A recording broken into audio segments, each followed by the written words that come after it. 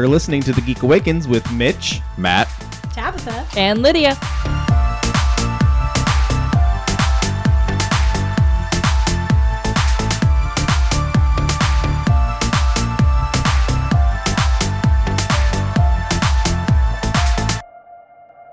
Hey everybody, welcome to another edition of The Geek Awakens presents Artist Alley Spotlight. I am joined today by comic book creator, screenwriter, Andre Owens. Andre, how's it going today? Doing good, man. It's good to see you. I'm very excited to be on the show. Awesome. And you're in California, right? Yeah, I'm in LA. Yeah, right. Okay. Well, actually outside of LA, but you know, LA County's so big, it's hard to tell people not from here. So it's just easier just to say LA. You know. Right. No, I am about 3.5 hours from Chicago. And so, yeah, like whenever I say I'm from Illinois, it's always, oh, you're from Chicago? Like, sure. Right. Yeah, exactly. So I know that California got hit with some pretty bad storms. How you holding up? Holding up good, actually. You know, it's so funny because the storm was supposed to hit right in the area where I was. They were talking about bringing, mudslides and a lot of flooding and everything. But surprisingly, we didn't get hit that hard. Now, LA itself, I saw got hit pretty good because I saw a picture of Dodger Stadium and it looks like a castle with a moat around it right now. But, you know, it sits in Chavez Ravine. So it's a ravine. It's fortunately going to fill up with water, you know. Yeah. But, yeah, so I know other places got hit hard. I saw Orange County lost power for a while. So, but other than that, I think everything we went through it pretty easy, a lot easier than what we thought it was going to be. But of course, we had the earthquake during the middle of it, so we had the hurricane. You know, yeah. I don't envy you at all. But you know, it's good. But, you know, look, man, it was for the last 5 or 6 years, been such drought. So all the rain we've been getting the last 6-7 months has been awesome for us. Oh, I bet. I bet. So, but we're not here to talk about the weather. We're here to talk about your Kickstarter for Bovine League #2. You're in the final stretch for this Kickstarter. Yes. What's the elevator pitch for this comic? Okay, so the Bovine League are genetically altered superpowered cows from Switzerland who are on a mission to recover the stolen cosmic udder and the 14 of matter from the mad god Nandi, who was going to use them to unite them and take over the world. I love this. I was doing research for questions, and I'm just like, I love every part of this. So thanks, man. You're welcome.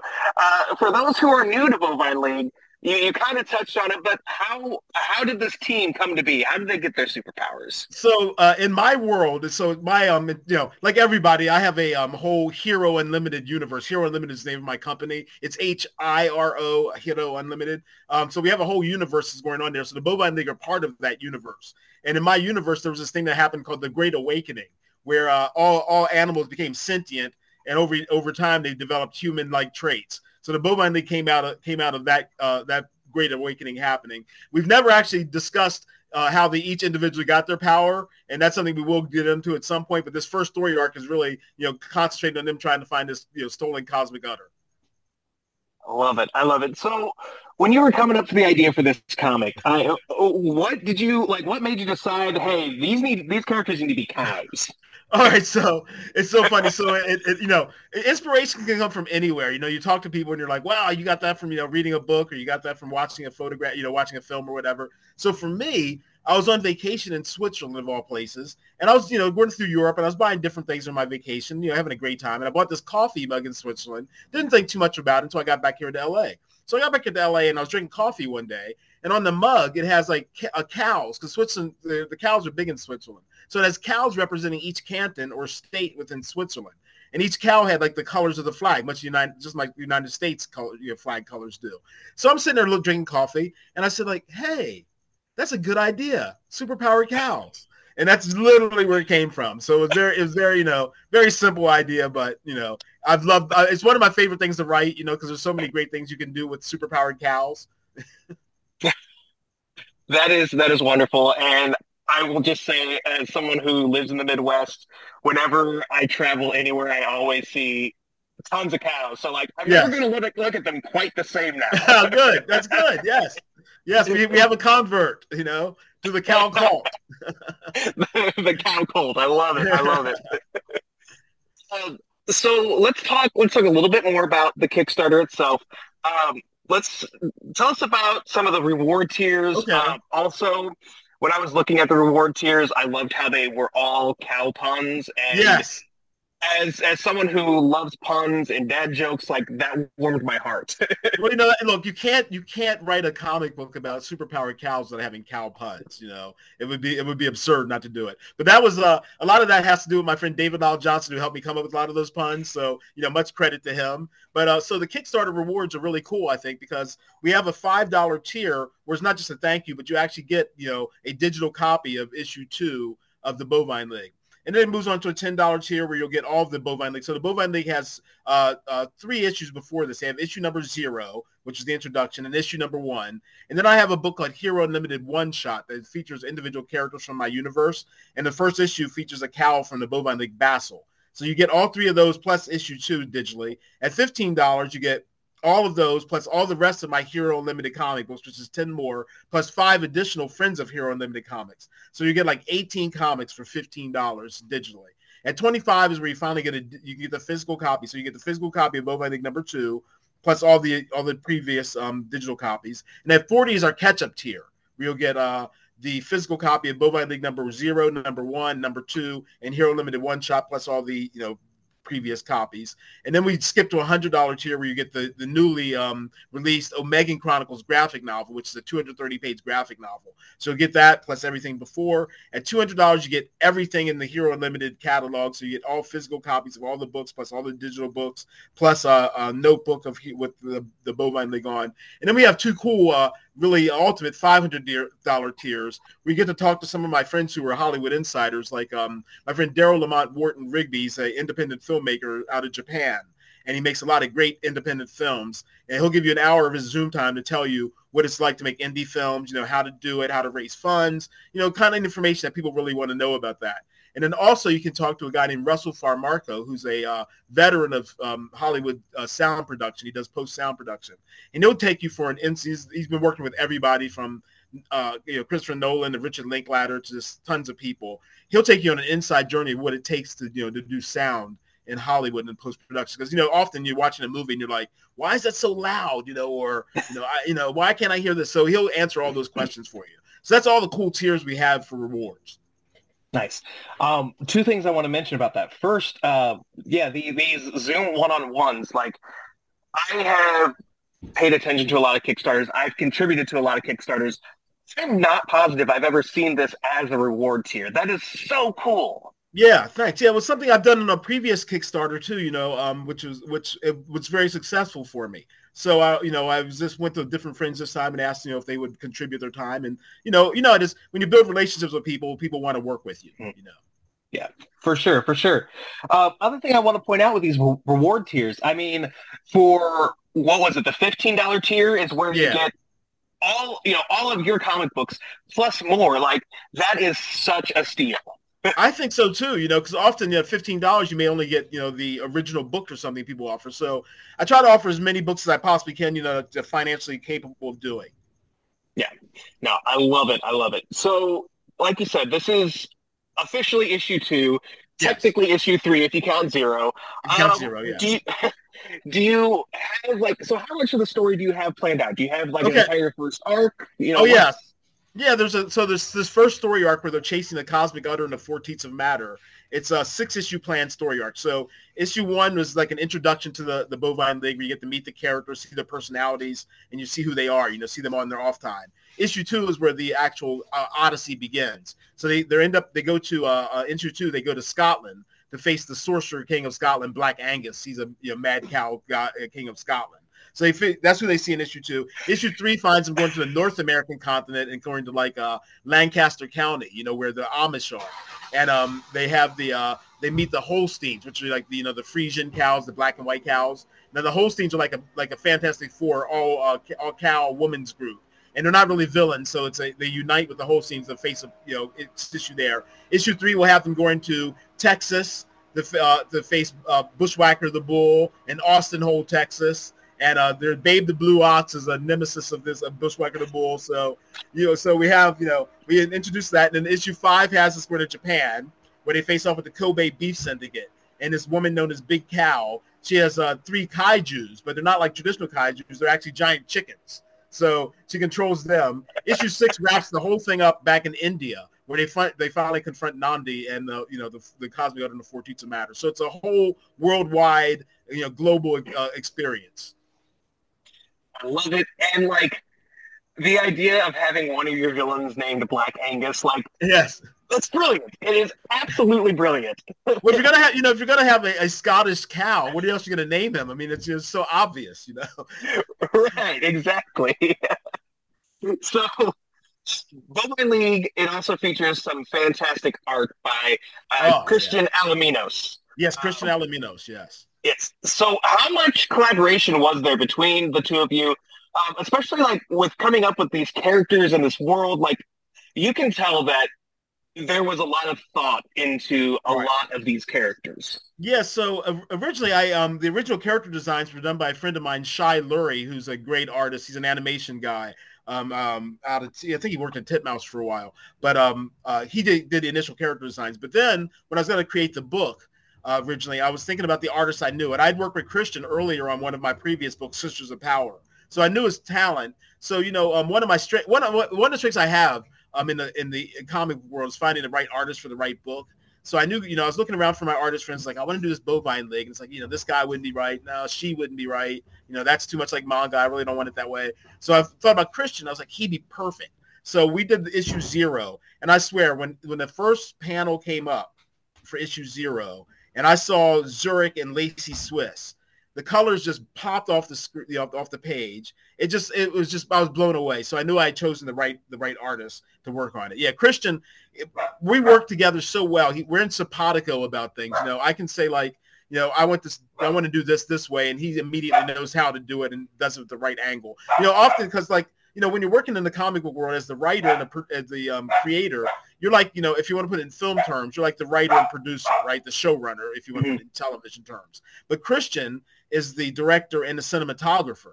He's choosing the angles and choosing all these things, the expressions. So it's a very, you have to work together. And, my background in film really helps. It helps in that. I've really worked collaboratively really well with him. So let's talk about some of your other works, because like we've kind of touched on, Bovine League is just the tip of the iceberg for you. Yes. Yeah. So the Omegan Chronicles, it definitely caught my eye. What is this book about? All right, so the Omegan Chronicles was an over 20-year in the making book. So I've been working on this book since the late 90s and the early 2000s. I wrote the original scripts years ago, and I slowly been putting it together. So it's a 230-page book, and I financed it basically all out of pocket. So it's taken me a lot of years to get it done. But the Omegan Chronicles is about basically about a guy, a superhero who is returning to the planet Omega to try to find the missing king who's been kidnapped. And he goes on an adventure around the world to find the missing king, his friend Red Skew. He goes on many adventures. There's 6 long chapters. They traverses this world that's diverse. There are, sea monsters. There are werewolves. There's teleporting supervillains. So it's a whole gigantic adventure. It's a little more serious than Bovine League. Bovine League allows me a little more, comedic. No, there's some, humor in my books. I obviously write like a lot of humor, but Omegan Chronicles is my life's work, basically. I've been working on it for so long. Okay. And like you said, you've been working on this for more than 2 decades. How did it feel like when you finally saw the finished product and you're like, this is finally real? I have a copy of it right here. And I was just like I am right now. I'm so proud of it just to hold on to it. I published a lot of other books over the years, but just to have this and to physically hold on to it was like, oh my gosh, this is so exciting. I felt like a child again, because, I'm sure a lot of writers do the same thing. I write comics that I want to read. I write, that's one of the things I tend not to read a lot of mainstream comics anymore. I read a lot of indie books and I read the mainstream books that friends of mine are writing, just out of my friendship. But I tend not to read a lot of mainstream books. I really don't want to be polluted with styles that are just current. Because when you're writing indie books, they have to be, they have to last for a long time. You know what I mean? You may be selling that same book 7-8 years from now. So you don't want something that's just, very specific for that era. You're making references for those kind of things.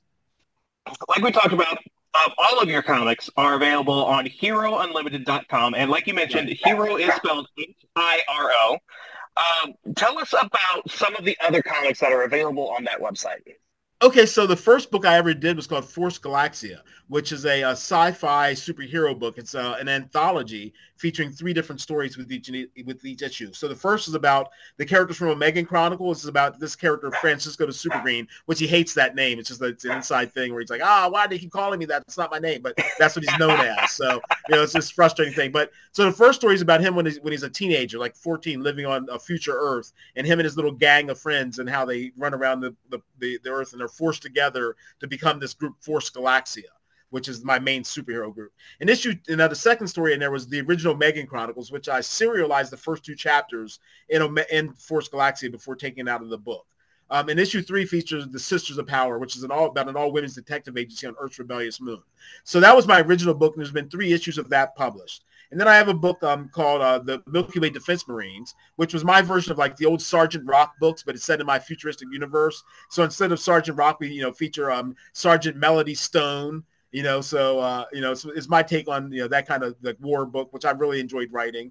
So that's another book I do. And then I've mentioned the Hero Unlimited one shot, which is a book that features. My plan on that is to feature either a new artist with an established writer, or an established writer with or a new writer with an established artist. So I have several scripts that friends of mine have written, and I'm constantly I'm compiling all that information for future issues. So we got all that. I do a book. Then I do the Sisters of Power. Actually, I pulled that out of Force Galaxia, and it's a new standard. It's a revamp of the Sisters of Power. A book about Earth's rebellious, a team of superpowered women on Earth's rebellious moon. And I pulled away from writing some of that. I found a woman writer to help me write that, and I've got a great another friend of mine writing with that too, John Crosby, and Isis Climbs, a great writer. So they've taken over the scripting skills of that. So all that's working together. And then I have this one book that I wrote that was autobiographical. I worked on a bong store on Melrose in the late 90s. And I wrote this comedy called The Stoned Age, a Hollyweed comedy about my adventures working there on the first couple of days. So much crazy stuff happened. So that's all the books I have to offer. And you can find them all on herounlimited.com, and just click on the link. Click on the link and click on buy, and you can get them right there. I'm going to throw this question out at you. Have you thought about a team up of the Milky Way team and Bovine League? I feel like that's just natural. Yeah, well, what's funny about that is that I have so Omegan Chronicles is this my long, like I said, 20-year in the making book. But in my mind, it's a part of a trilogy. So there'll be the second book, which I'm writing right now. I've written about 60 pages of it, but I'm writing it right now called Omegan Wars, which will feature it's my crossover for my universe. It's going to feature all the characters. So the Cows will cross over, the Sisters of Power will cross over. So they'll all be within that. The Milky Way Defense Marines. There'll be all kinds of stories, within that. And I'll be able to riff on war movies that I really like. You know what I mean? So that's one of the things I'm really enjoying writing that. So I can, I'm riffing on The Longest Day or A Bridge Too Far or 55 Days of Peking. Just these old war movies I think are interesting. Nice. Cannot wait for that. So, like we kind of discussed before, in addition to comics, you're also a screenwriter. You have experience in film and everything. The Writers Guild of America strike, it's been going on for over 100 days. Yeah, we've been over 100 days. So, from your perspective, why is this strike so important for writers? Well, because it's one of those things which at a junction. Because so basically, the last deal we had was with DVDs and that kind of things. The market completely changed. The streaming network market now, right? And what it is, these streamers don't open their books. So we as creators, as writers and actors too, don't know how much money some of these shows that we're working on are making. In the past, there were deals like if you got a network TV deal, still this deal, if you get a network TV deal, there's money in residuals, there's money in reruns, those kind of things. But with streaming, there isn't that. You get your one pay, and yet some of these things are making just hundreds of millions of dollars, and we're getting nothing. I don't know if you've seen the things going around the internet, some of the residual checks for people who work on big time thefts like Orange is the New Black and things that were popular, getting 3 and 4 cents. So that's one of the things that we're like, they need to open the books and be honest with us about how much money they're making so we can actually see. So basically the basic numbers, if you want to just put in raw numbers, this isn't something where we said we need this money, but this is, combining everything that we want. We came to them with about $486 million, right? Which is peanuts for these companies. This is all of we're talking Amazon, we're talking Apple, we're talking all of these giant corporations. So we came with that, and they came back with us with like $88 million. So we were very far apart. Now, negotiations have got us much further to get closer together. And one of the sticking points right now that's holding out is writers' rooms for television. Some writers don't agree with this, but what we want is a minimum number of writers in the room to guaranteed, so that so new writers can get the experience, and so they can get to be showrunners eventually, and that sort of thing. And so it's kind of a little sticking point right now. But like I said, not all writers are united on that. Some writers are like, we should allow showrunners to decide how many people they want in the writer's room, and then other writers like, no, we need a specific number, so that it's just it's union numbers, so that we don't lose any power.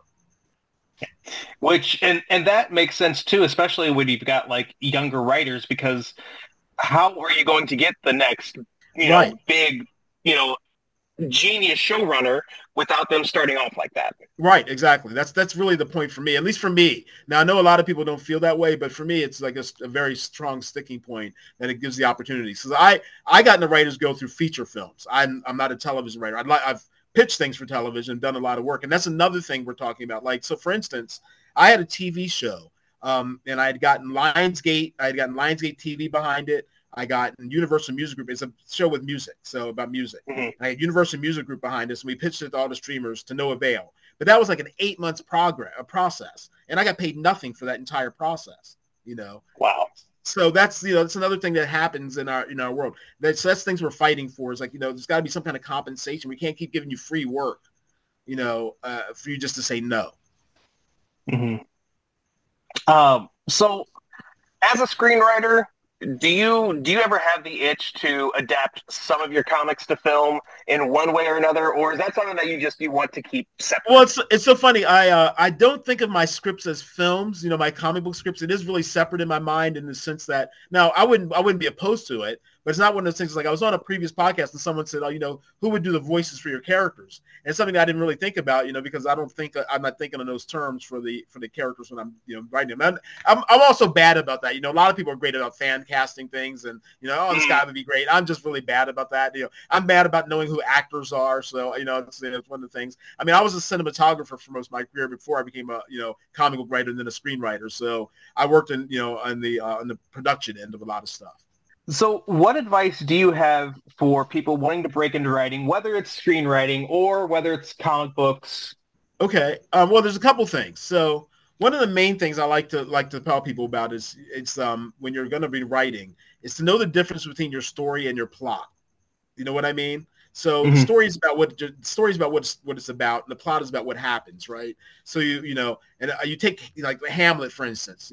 Hamlet is about a guy who can't make up his mind. That's the story. But the plot is this same guy thinks his uncle killed his father. So you have those things. So I think you should know the separation of those two things. Sometimes when I talk to young writers, you'll ask them what their story is, and they'll tell you their plot.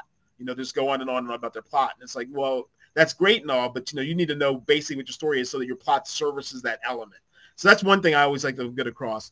One of the things and the other things I like to say is there's like a 4-part thing I think about being somewhat successful in writing, and maybe just any filmmaking, maybe any creative endeavor at all. But one of the first things is perseverance.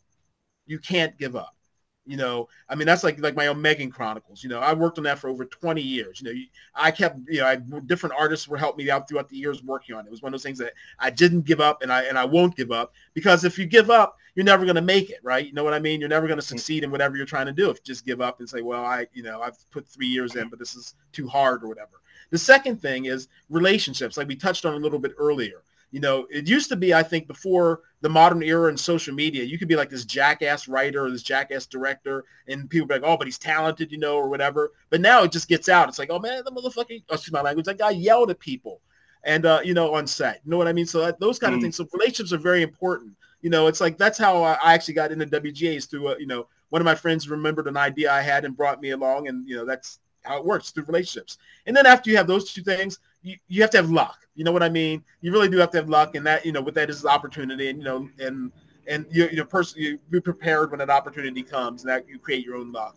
And then if you have all of those things and you get the opportunity and you do all that, you have to have some kind of talent. I mean, that's the main thing. You may only have one thing in you. It's like me. Like, I think I have one great film in me. I'm I'm, I don't think I'm a great director or anything by any means, but I have this, like Charles Lawton with Night of the Hunter. I think I've got one great film in me. So I think if you know yourself that way creatively, it really helps. And yeah, and a lot of those, whether it's perseverance, relationships, all that stuff, that that's not specific to writing too. You can apply that to pretty much anything, Right. Yeah. Yeah. Well, it's also talk about the production triangle for people who are working on, on creative endeavors. So the production triangle is basically, you have, this triangle, right? And you have fast, good, and cheap, but you only have two of those things. You can have it fast and good, but it won't be cheap. You can have it cheap and good, but it won't be fast. So you can have two of those three things. So if you go into doing any production you're doing, whether it's a theater production or, making a comic book or writing, keep those things in mind of how you're going to produce that. Like for my Omegan Chronicles, in my mind, it was slow but good. It was slow and cheap but good. So, that's the way I worked with that. But other things, Hollywood works, fast and good, and it's not cheap. That's the main thing. So do you have any plans to be at any conventions coming up where people can see you in person and buy all your stuff? Yeah, I'm hoping to be at LA Comic-Con later this fall. And then I'll definitely be at Black Comics Day in February. That's in San Diego. That's a big event on the calendar for me. So I'll be definitely those 2 days. I'll try to find some other conventions to be, go to around the Southland. There's another convention out here in San Bernardino County my friend runs. So I'll be doing that one. I forget the name of it at this point. But yeah, I'll be doing certain conventions over the next 6 months. Awesome. And where can people find you online? Okay, you can find me online. Most of my socials are at Redskew. So REDSKEW. Now Instagram is at red_skew. So Threads is the same way, but everything else, TikTok, Twitter or X or whatever it's called now, are all at Redskew. Yeah, it will never be X to me. It's always going to be Twitter. I know. It's hard to even think that way. Right. So one more time, give us the details on the Kickstarter for Bovine League #2. Okay, go to Kickstarter and look up Bovine League #2 so you can get all the amazing reward tiers that we have. We really, really need your assistance now because we're coming down the stretch and it doesn't look like we're going to make it, but you never know. If you guys come in and help us, it'll really do it. So, I implore you to come out and support the Bovine League #2, and you won't be sorry. Like Christian's artwork is just incredible, and I think you won't be disappointed. Yeah. The artwork, what parts I read about, what the story is. I mean, it's all very moving. So yes, exactly. Andre, this has been a lot of fun. Thank you so much for coming on the show. Mitch, I really appreciate it. Thanks, man. I really appreciate it. All right, take care. You too.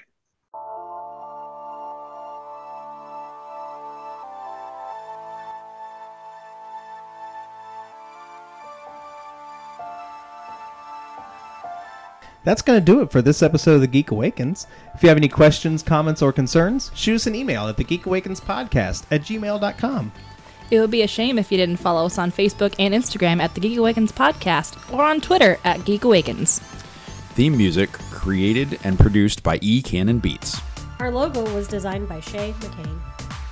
Thanks for listening. We'll catch you next time. We're boldly gone.